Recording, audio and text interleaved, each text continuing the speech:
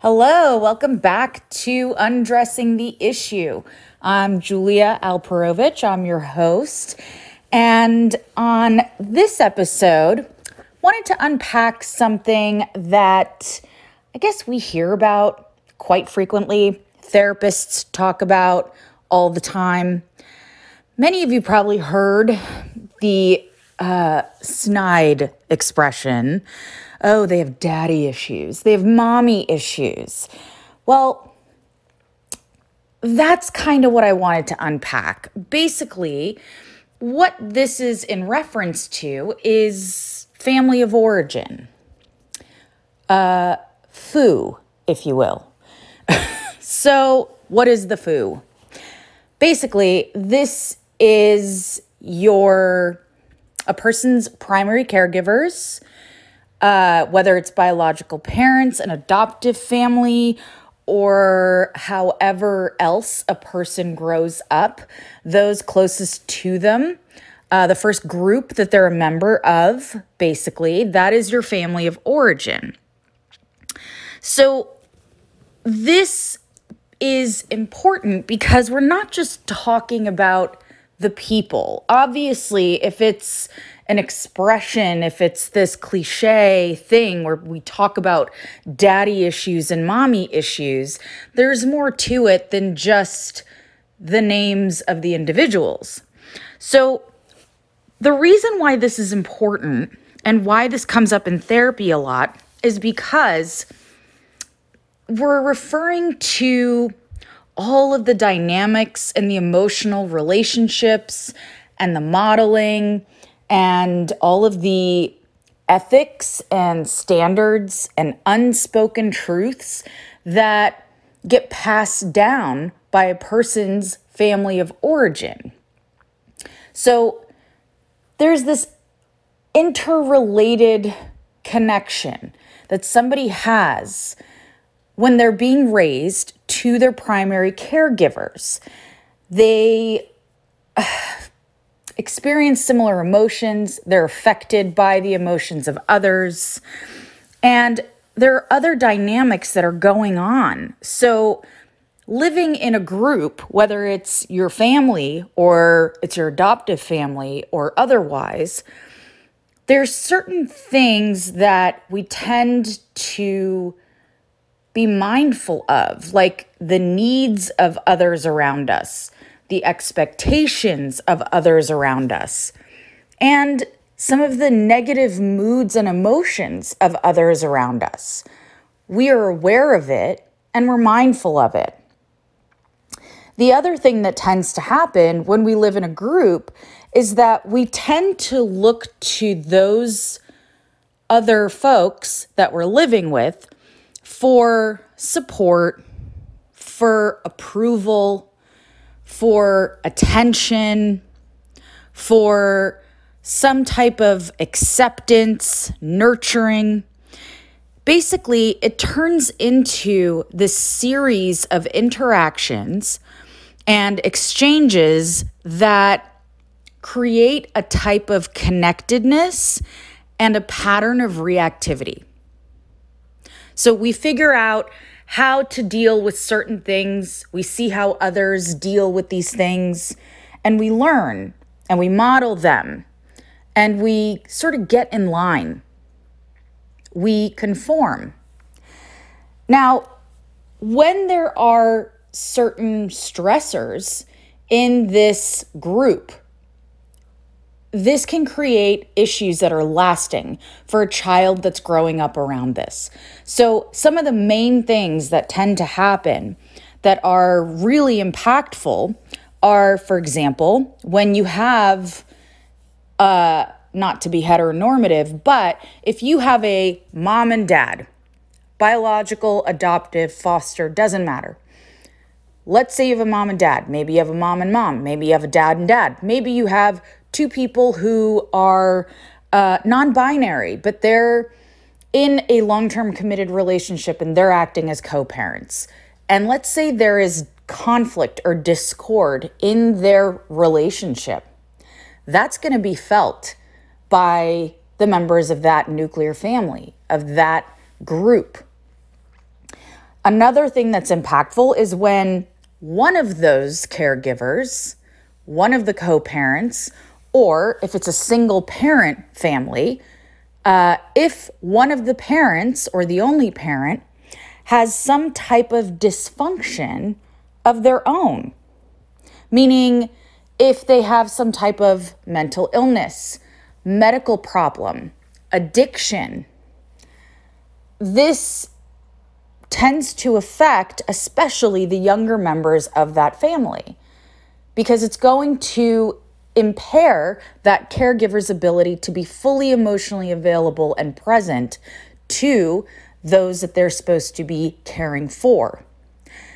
Another stressor that can happen in these dynamics is if one or more of the children in that group, in that nuclear family, has some type of impairment, or if more than one of the children does. So if there's some type of a developmental disability or some other type of handicap or illness or some type of behavioral disturbance, mental problems, whatever the case may be, this creates stressors on the entire group because that particular child or children are going to require more attention than the rest. Therefore, the rest may feel like they're lacking individualized attention.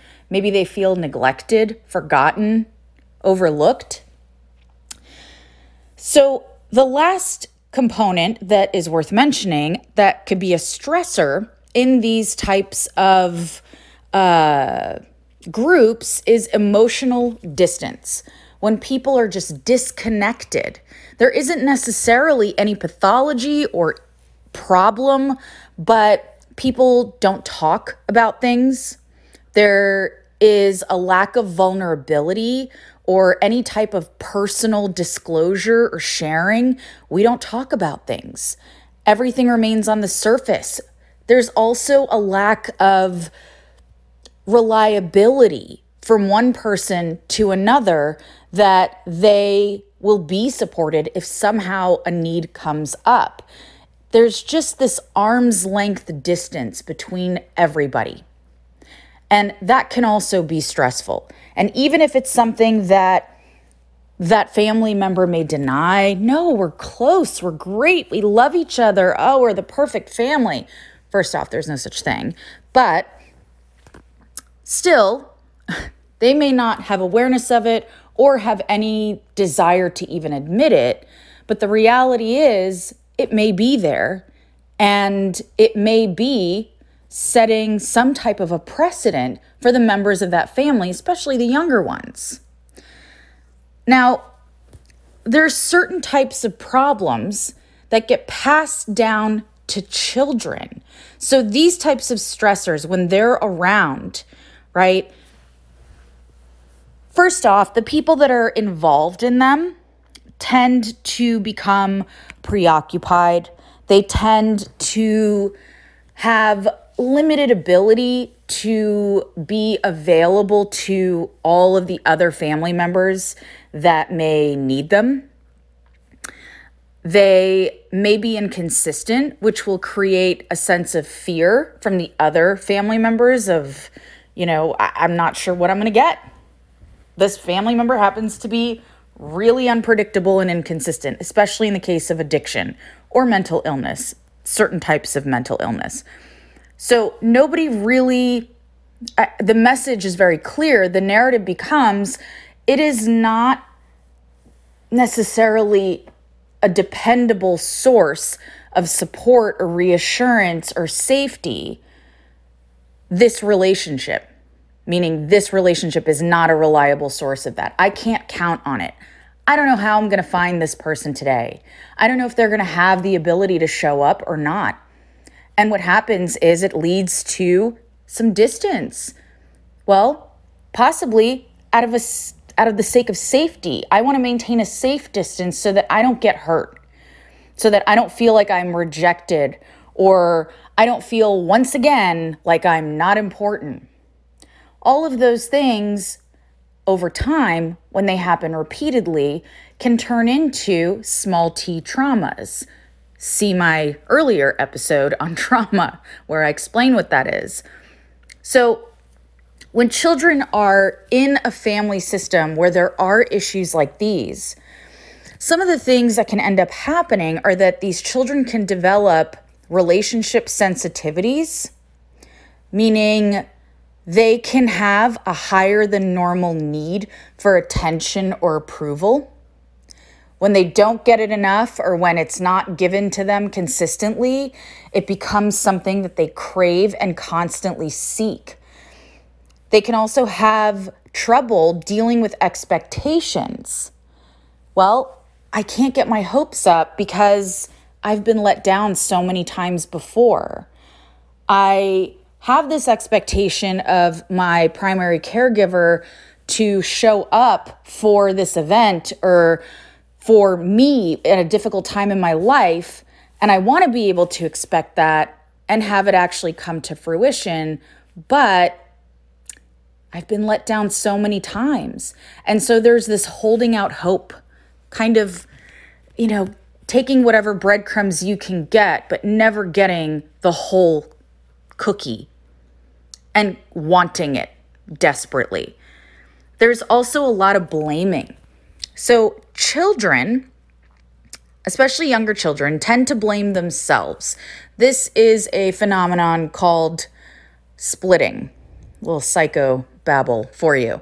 So children are naturally egocentric, right? If you ever watched a child play, a toddler or elementary school age, what you see is that they know what they want. They want it when they want it. They get upset if they don't get it. And for them, the basic skill of sharing is still something new that they're learning. And they haven't perfected it yet. They still struggle with it because they're only aware of themselves. And even that awareness is still fairly new for them. So what happens to children, if you think about a baby, for example, the fourth trimester, as they call it, a newborn, human beings are born completely dependent upon their mothers for survival.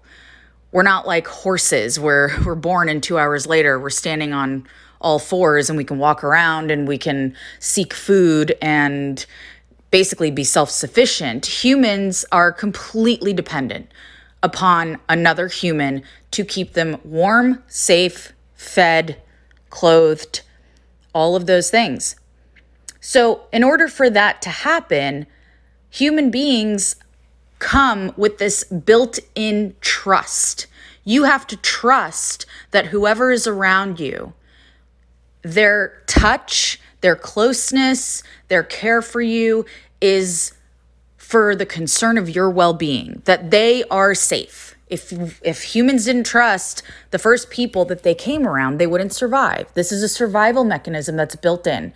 We inherently trust our caregivers. We have to for our survival, especially in early childhood.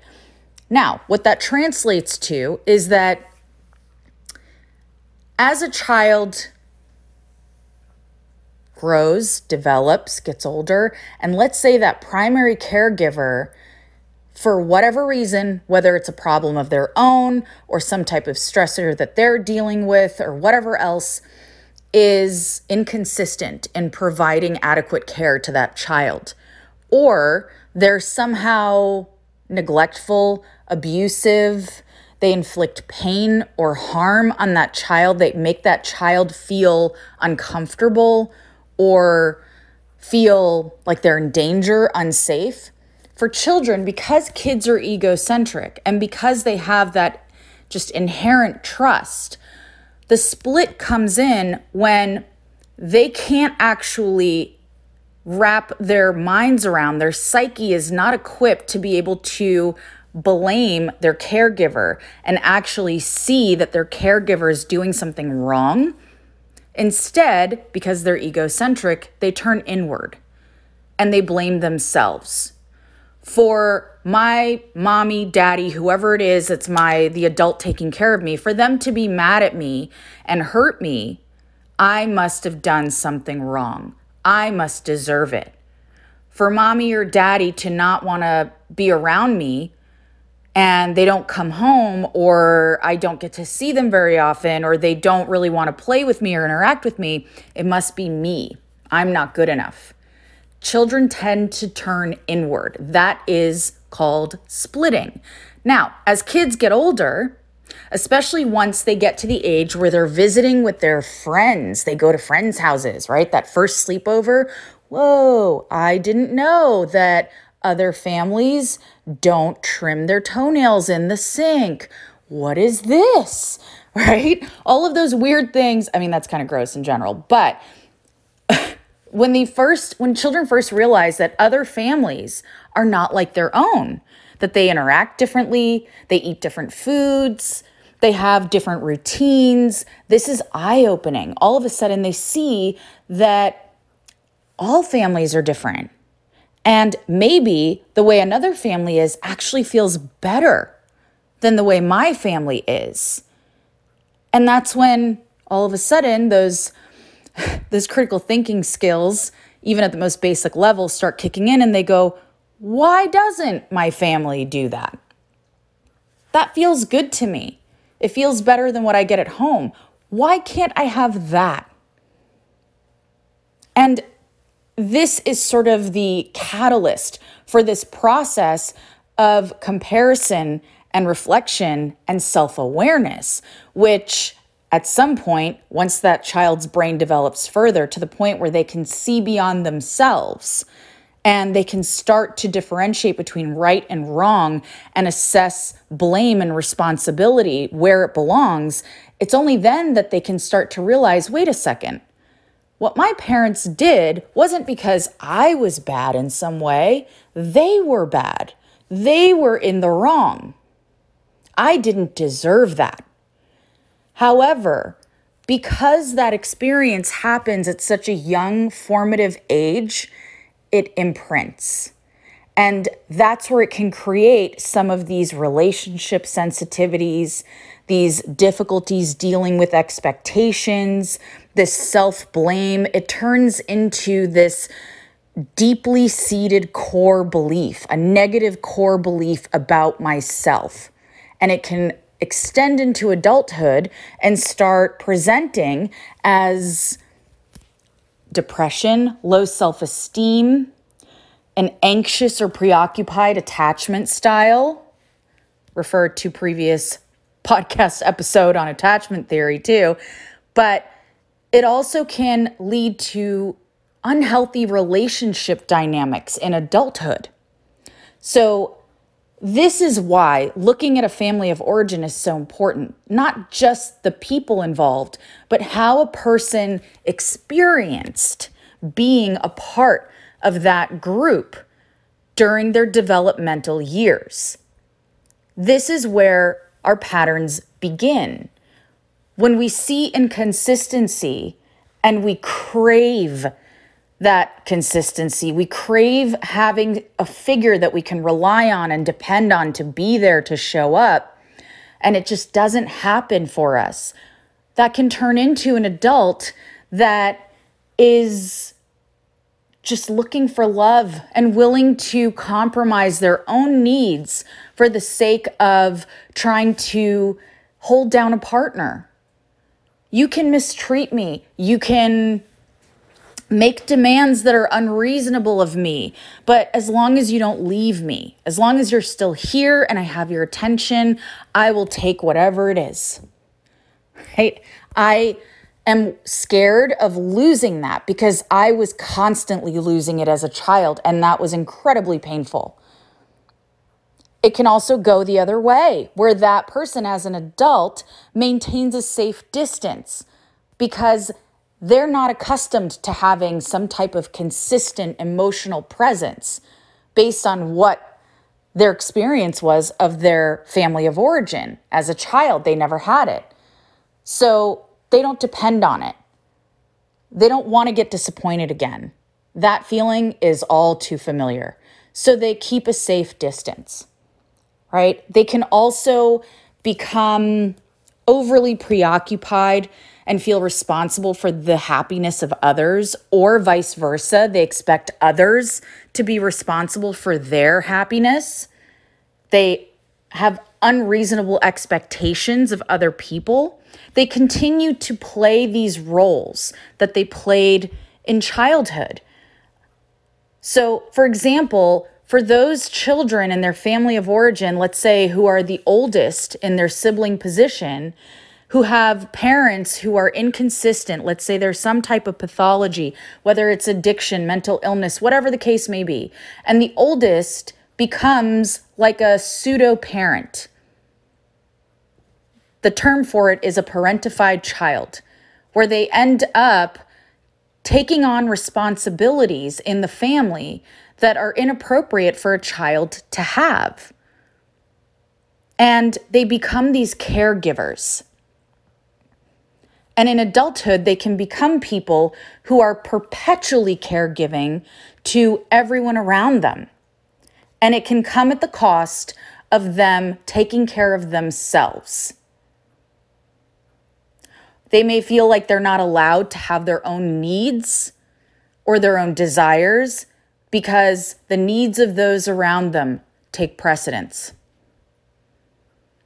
And these can develop into really unhealthy dynamics. And you can start seeing this, especially in romantic relationships, when people are a little bit distant, when people don't like commitment or afraid of it, or are dishonest or are manipulative. Yeah, daddy issues, mommy issues. Let's look at that person's family of origin, what their childhood was like. I'm willing to bet that there are parallels between how they react, how they experience relationships in adulthood to what their childhood looked like with their very first relationships, emotional connections, attachments, and bonds. This is basically the foundation of attachment theory. Now, why this is important is because not only do we in adulthood start to repeat some of these patterns and recreate some of these dynamics in our relationships, our romantic relationships, but this actually generalizes out to all relationships, friendships, work relationships, our dynamics all across the board, how we carry ourselves, the role we tend to play, our level of confidence and self-esteem. The wallflower who tends to fly under the radar and go unnoticed, doesn't really like to be too loud or demanding, tends to stay quiet, be an observer, versus the person who, I believe it's called the Karen, who always calls the manager over and complains. And there's always something wrong, and her voice is the one that's always heard. She's the squeaky wheel, right? I would bet that there's some dynamics in Karen's family of origin that set the tone for this type of behavior and normalized it. And that at one point in time or another in her life, this was a matter of survival. So we can call them daddy issues, mommy issues, but really that's a very simplified way of touching on and referring to something that is much more robust than just a cute euphemism. It's actually every human being's story. We all have some type of mommy or daddy issue. And it's not something that really should be used as a way to put someone down. We've all had our own experiences in our own families of origin, and to have a completely perfect childhood is a rarity. So, in essence, please don't use those expressions, first and foremost. But furthermore, consider looking into your own experience, really analyzing your own story of how you came to be who you are today and what has influenced that.